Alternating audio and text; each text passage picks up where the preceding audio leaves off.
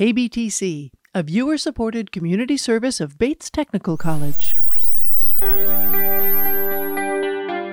From KBTC Public Television Studios in Tacoma, Washington, it's the Northwest Now podcast. Each week, we take a closer look at the people and issues that affect all of us here in Western Washington. So sit back, relax, and join the conversation with your host, Tom Layson.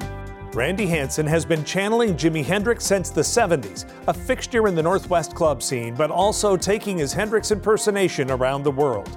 Now at 67, he's still going and slowly getting back on stage as the live music scene tries to recover after COVID. Randy Hansen is next on Northwest Now.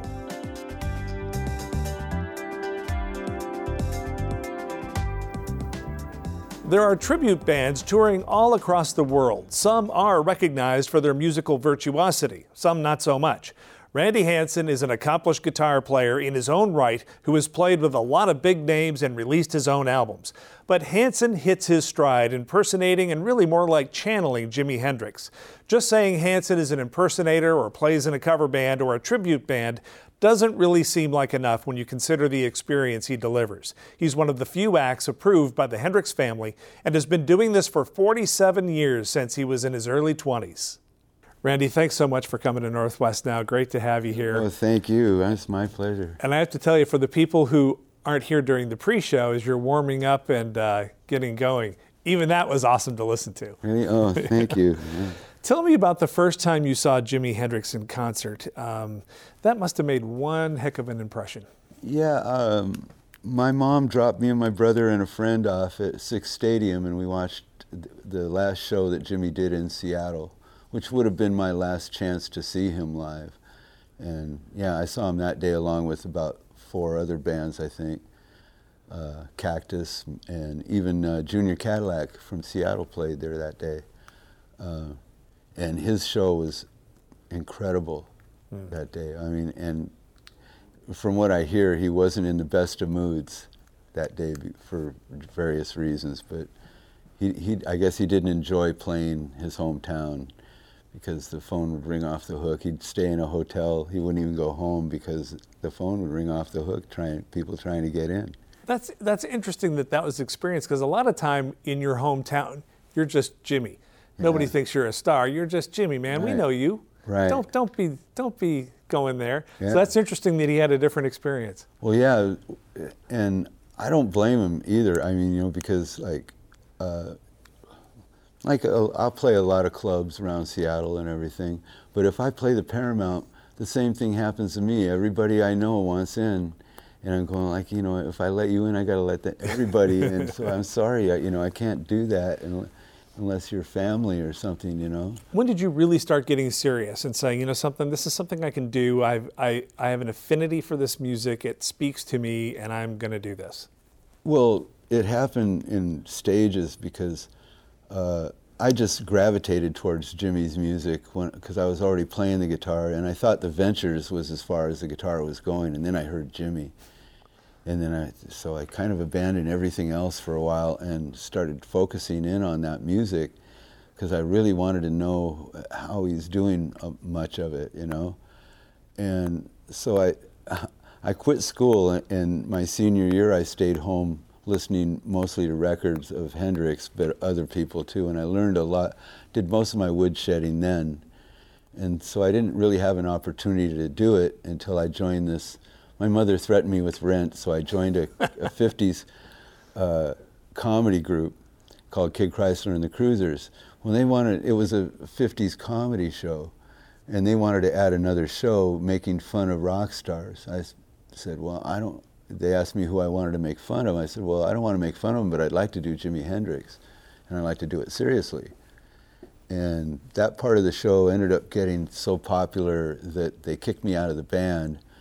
And then the rest of the band decided they wanted to go with me, so basically the leader of that band fired himself, Gary McKinney, Kid Chrysler. And it was his idea, really, that got everything going. And then the next thing I know, I'm playing in one tiny little room up in Kent called Peter Guy's. And that's where Roger Fisher showed up to see me from Hart, and then another time at Rathskeller's in the U District. Then the whole band came to see me out in Everett at the Great American, and then they offered to take me on tour with them. I know you could sit here and talk about people you've played with and who know you for a long time. I was really privileged. I got passed around the music business, and it was really fun. Quick side note, though, because I think this is kind of a little piece of trivia people may not know. In 1979, you actually participated in the soundtrack of Apocalypse Now, right? Yeah, I got to live at Francis's house for a month and live with the Coppolas, every morning have breakfast and dinner with them, and I had lunch in the studio every day. God, I could write a book about just that experience. I'll bet. It's like really incredible. Good. But yeah, I really lucked out with that. They saw an ad in the paper, and he was at a point in the movie where he didn't want to spend a lot of money.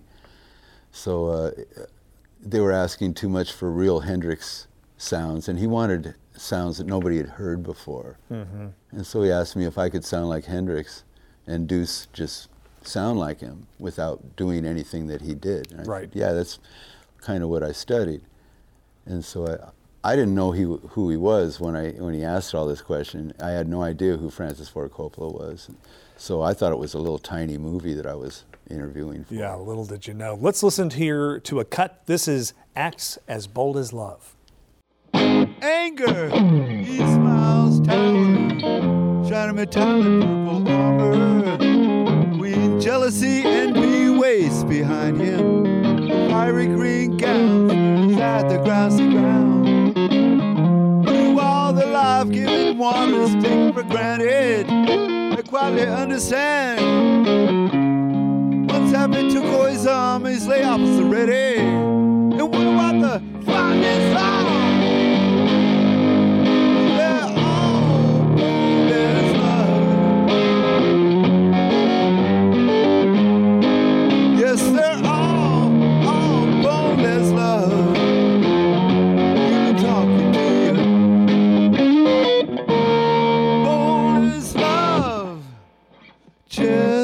As the axis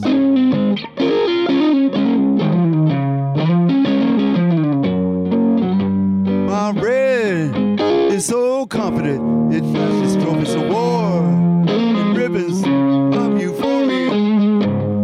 Blue is young, full of daring, but very unsteady for the first go round. My own in this case is not so mellow. Is fighting like me, and all these emotions of mine keep a hold of giving my life to a rainbow like you. Girl, they're bold as love. Well, we're all bold as love. We'll be talking to you. Bold as love. Just as the exit knows everything. Yeah, yeah, yeah.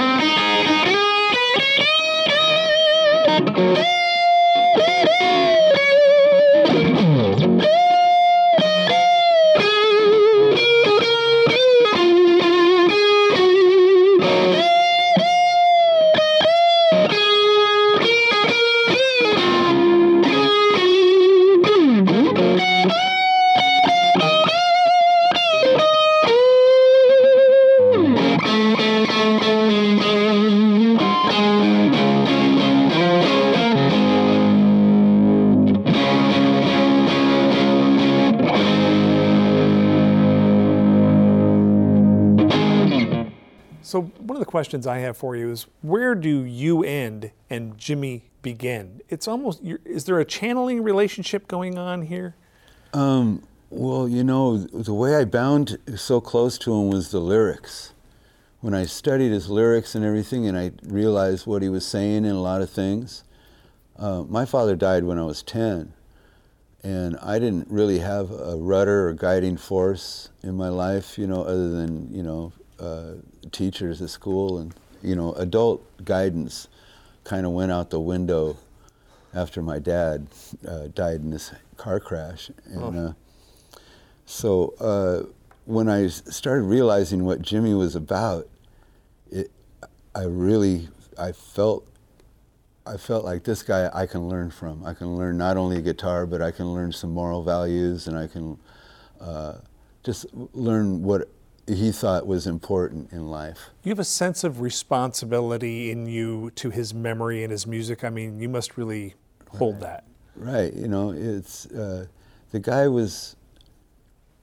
He was, you know, he was more than just a musician. He was like a force to young people, but I don't think that many people really studied him as closely as I did, because of missing my father, and then just the joy of learning anything from him, you know.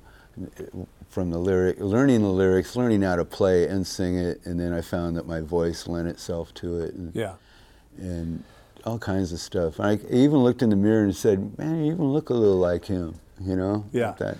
And that's a question.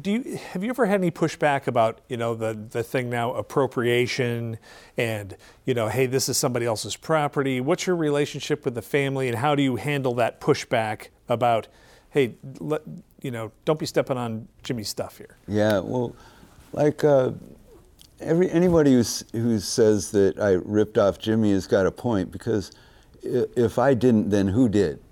You know, I tried to get as much of his playing style as I could, because I thought this is more than just a playing style. This is really a genre that he's created. You know, what he does with the guitar is something that nobody else had really done before, and so it opened up a whole new page in music and everything. And that's what genres do, you know. That's what, you know, hip hop or whatever it is, whatever people are following.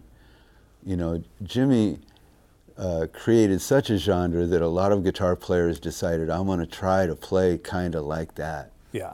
You know, I'm going to turn the guitar up, and I'm going to try to get feedback, and I'm going to, and maybe even do some tricks. You know, you went all the way right along with him. Yeah, I really wanted as much of it as I could get. You know, because I really missed the guy. You know, and it was traumatic. It was like losing my father again when he died, and it was just too hard for me. And I thought, my first thought when I heard that he died is that no more songs. Somebody's got to salvage this stuff. Let's listen now to Castles in the Sand.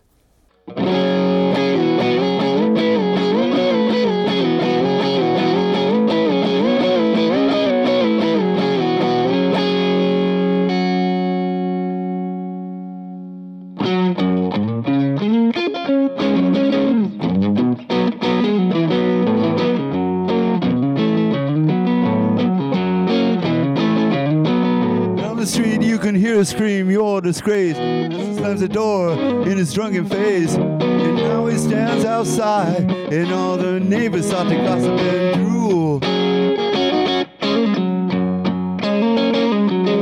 He cries, oh girl, you must be mad, having to the sweet love you and me had. Against the door he leans and starts to sing.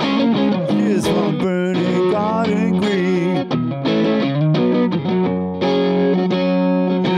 Castles made of sand, it's in the sea, eventually. There was a little Indian boy before he was 10, playing war games in the world with his Indian friends, and he built a dream that when he grew up he'd be a famous warrior, Indian chief. Moons passed and all the days grew strong, until tomorrow he would sing his first war song. Fought his first battle, something went wrong. Surprise attack killed him in his sleep that night.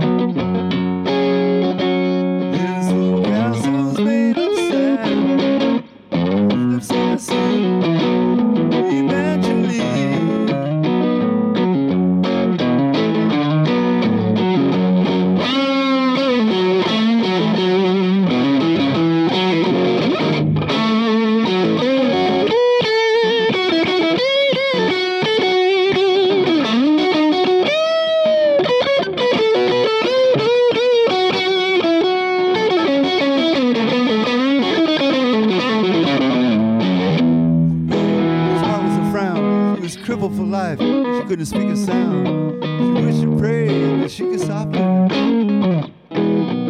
She decided to die.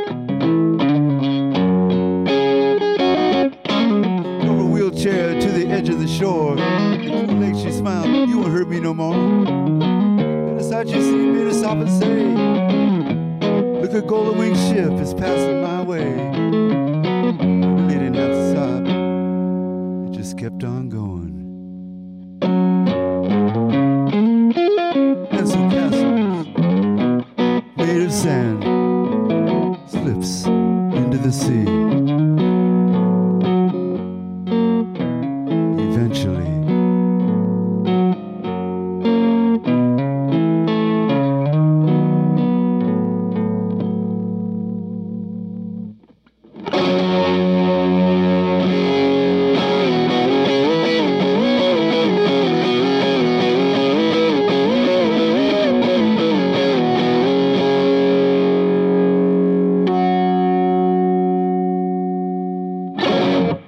Randy, COVID really put a dent in the live music scene. What was the impact of COVID on you and your career, and are things starting to take off again? Well, the first impact was that I got to stay home for a while. I mean, that most of the time I'm being yanked out of home. I didn't really get to spend any, like I couldn't have a pet or anything, you know, because I have to leave to go to Europe, you know, every once in a while. And so staying home was a new thing. I haven't stayed home this long since I was a teenager. And so that was the first thing. The other thing was I started holding mini concerts in my backyard. I built a stage in my backyard and a seating area. And we did some shows there because there was nothing else to play for a while. Yeah. And luckily, you know, I had saved up enough money to kind of get by, you know, and not completely lose all my savings. Yeah. You know, And but I'm a real spendthrift, you know, so yeah. I really, you know, a lot of my stage clothes, people go, God, why did you get all those stage clothes? I go, most of them are from the Goodwill. Yeah. You know, so and they're usually stuff that people got for Christmas. They go, I can't wear that. You know. Well, you're getting ready to head back to Germany, so I'm sure the bank account will get a little infusion here. Yeah, that's going to be soon. It'll be appreciated. Yeah. You are 67 years old now, and in a lot of our minds, Jimi Hendrix is forever young. Right. He's a young man. So do you try to project what Jimi would have been like as he got older, or do you try to go all the way back to square one and simply portray that? How do you manage that? Well, it depends on the night, you know. Some nights I feel like doing more to make myself probably look younger and everything. I was dyeing my hair for many years because my hair started going gray, so I started dyeing it. And then, you know, lately I've just gone like, well, you know, I'm 67. I don't know how many years I have left on this planet. Mm-hmm. You know, maybe I'm aiming for 100. I want to be the oldest guitar player you've ever seen in your life who can still do some crazy things on a guitar. I see. And not only on the guitar, but Jimi had a pretty physical act too. How have you coped with that? With jumping on the stage and a lot of the physical dynamics of his performance? I tried to step that up. I tried to do, and I'm still doing more physicality things than Jimi did. I run at the stage and jump, and then do. It's called a Fosbury flop, really, but it looks like a flip that I'm doing. People say I flip onto the stage, but I run at the stage, jump in the air, let the stage hit my legs, which starts me rolling, and then I roll and stand up. So it looks like a flip, but I've been doing that ever since the beginning. There's a lot of things that I used to do that I don't do now. There's a thing called a kip where you roll on your back with feet in the air and then kick yourself to a standing position. Yeah. I learned how to do that while holding onto my guitar. Normally you have to push off with Yes. your hands to do this trick, you know. But I worked on it until I had it, but I stopped doing it quite a while ago because I dislocated my knee and it really hurt. I'll bet you did. You know, How is 2022 looking with hopefully the live music scene coming back and your touring? What's just lay out some highlights of what's coming up here in the next year for you?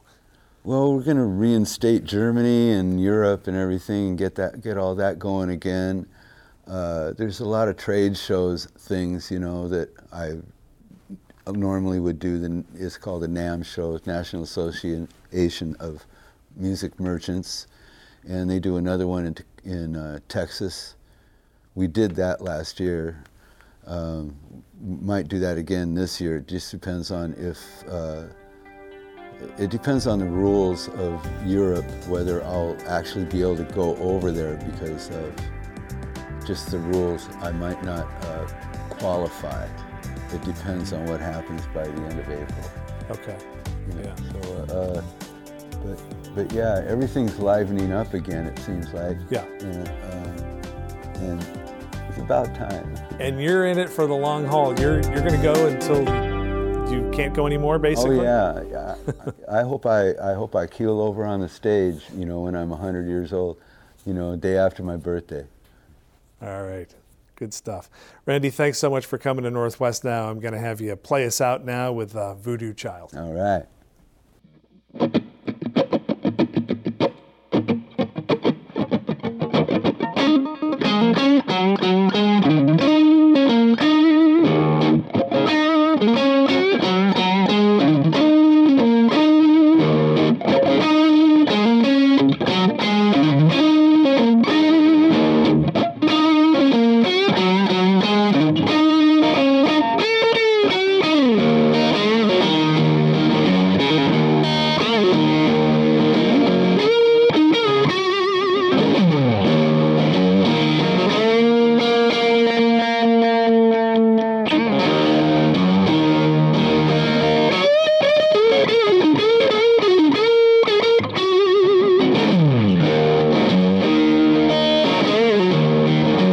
Voodoo Child. If you don't know it, you've been living under a rock.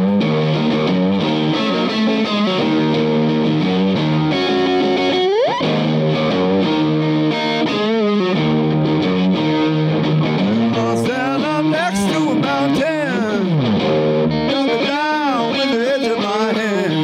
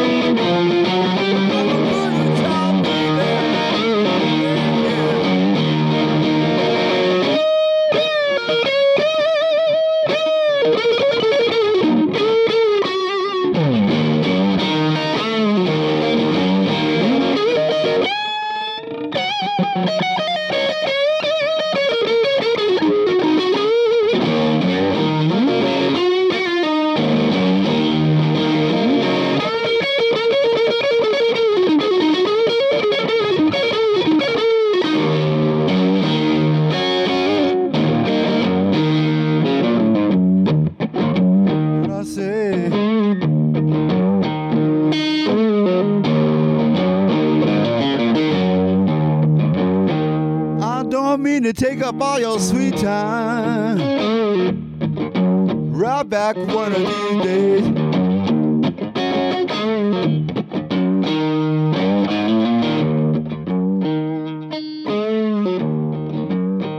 I don't mean to take up all your sweet time, right back to you one of these days.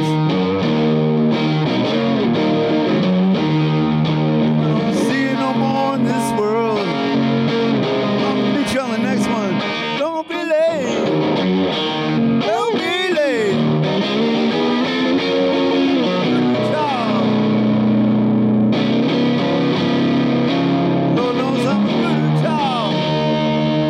Those of us growing up in Western Washington in the 70s and 80s remember at least hearing about Randy Hansen and his concerts as they were promoted on the radio. The bottom line, my thanks to Randy for coming to Northwest Now. It was great to actually meet him, and I hope you enjoyed it too. I hope this program got you thinking and talking. To watch this program again or to share it with others, Northwest Now can be found on the web at kbtc.org, and be sure to follow us on Twitter at Northwest Now. Thanks for taking a closer look on this edition of Northwest Now. Until next time, I'm Tom Layson. Thanks for watching.